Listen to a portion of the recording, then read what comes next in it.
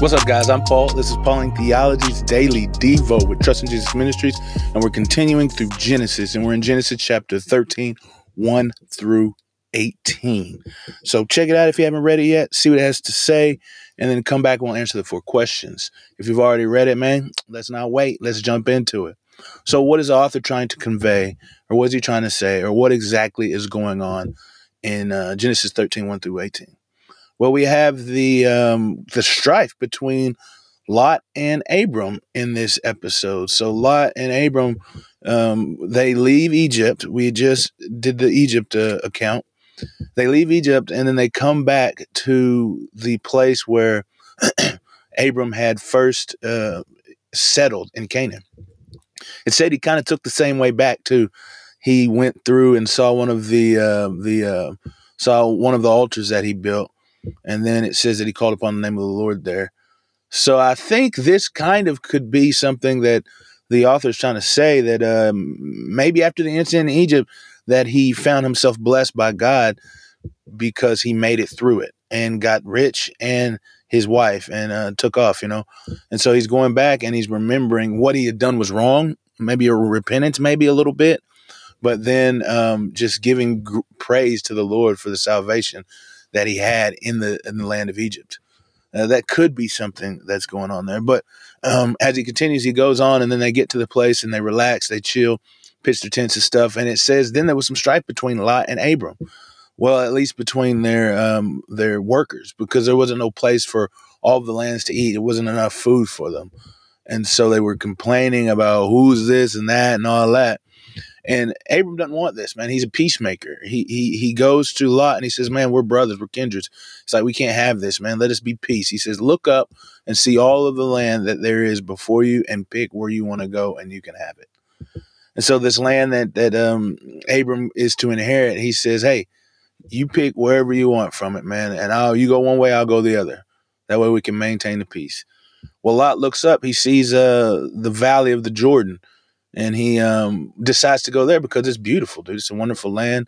It's got the greenery that he would need. It's got the water that's sufficient for everything. And so he picks that place naturally. But the only thing about the greener side, you know what I'm saying, quotes, drop quotes, is that it's near Sodom and Gomorrah. And for us, we notoriously know Sodom and Gomorrah. And the scripture makes it explicit, too. It says that Sodom and Gomorrah were evil before the Lord. They were evil against the Lord. And so, he picked the wrong spot, man. And he's going to soon find out that it's dangerous down there in the city. And so after that, the Lord comes and he speaks to Abram. He says, hey, man, look up.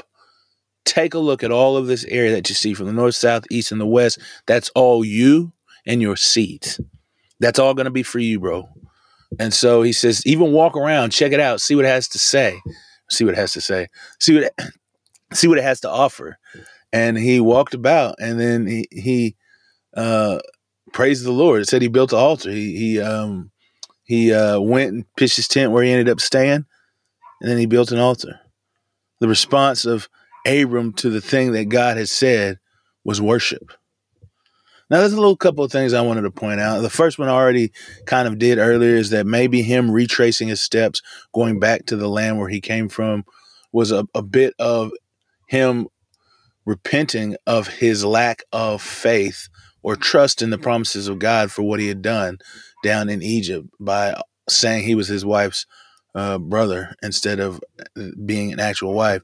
Because God did what he's supposed to do. We talked about in that faithfulness. And there's one thing I meant to mention, I didn't say, but in that faithfulness of God, he cursed Pharaoh for cursing Abram. And by cursing Abram, what he did was take Abram's wife. So his actions were against Abram rather than for Abram. And because of that, God was against the Pharaoh.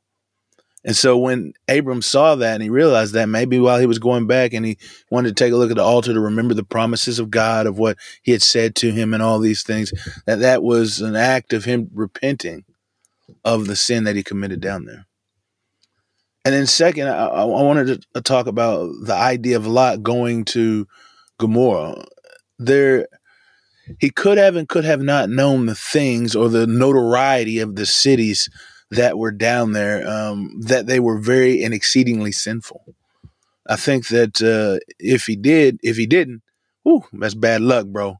But if he did, he saw the pleasure and the power and the goodness, in drop quotes, of the place that he had the ability to go to because of Abram, but he put off the sins, the evil that can occur or take place because of his own covetousness in his heart. And so that could be a big deal. That could be a big deal. And then finally, just the fact that Abram, man, after he heard what God had spoken to him about the dust, the sands, the sands of the earth, there'll be more. He has more descendants than the sands of the earth, man.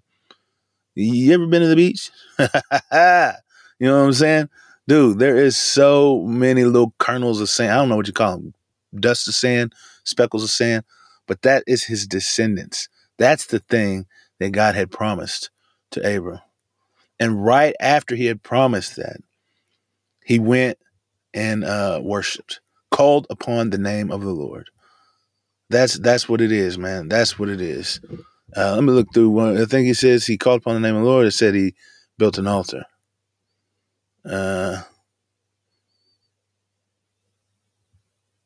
No, yeah, he built an altar. So that is the response that we should have, man.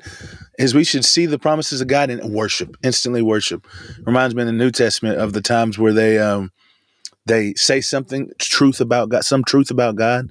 They proclaim some truth about God or acknowledge his faithfulness or his goodness, his glory, his judgment, his wrath, his whatever it is, and then they just give a doxology. Man, this is what Abram is doing right now. As after God made the promise, he is believing that promise in action. He is pitching his tent, and then he is building an altar, and then he is worshiping the Lord. I'm sorry, something's up my throat. But and one more thing in this is that when in the Hebrew there's a little word that's not usually translated, and it was unique as I read it. And it's only used 4 times of God. It's used a lot for other people, normally translated as please, but it is used of God only 4 times in the entire Hebrew scriptures. And those 4 times, it's always used in a way where there is some huge or extravagant thing that has no possibility of happening, like an imagination that he could see that is hard to understand, that God is going to declare, and he wants you to believe. And so he uses that particle, nah.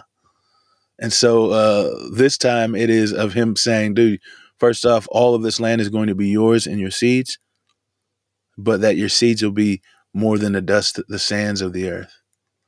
Man, he says, believe, trust me. Have you had your nah moment, huh? Where God comes to you and he says, just believe and trust me. What's to say about God? Well, first off, it says he's a powerful God, because if he's going to do these things that you can't even imagine, just like it says in Ephesians, man, he do things more than you can comprehend or even imagine. Man, he's a powerful God. He has absolute power. There's nothing that he can't do. But then also he's faithful, because not only is he have the ability to do it, but he will do it. If he says he's going to, won't he do it? God is a faithful, promise-keeping God. What's to say about man? I think it says that we need to be peacemakers. That should be our heart, that we be peacemakers, man, that we should stop the fight, quit.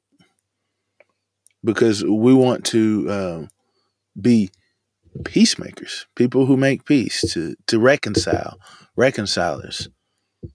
It also, I think, speaks about the need for repentance. If we take Abram walking back the same direction to remember the things that God has done, then I think it says about man that we need to be repentant and trust in the promises of God.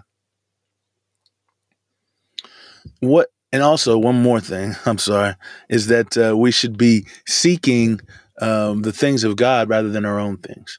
If Lot knew what was going down in Gomorrah and Sodom and Gomorrah, yet he still chose to go down there because of the beauty and the abundance of the land, well, he chose the wrong thing, my friend. And so we need to be choosing the things of God rather than the things of our own heart's desires.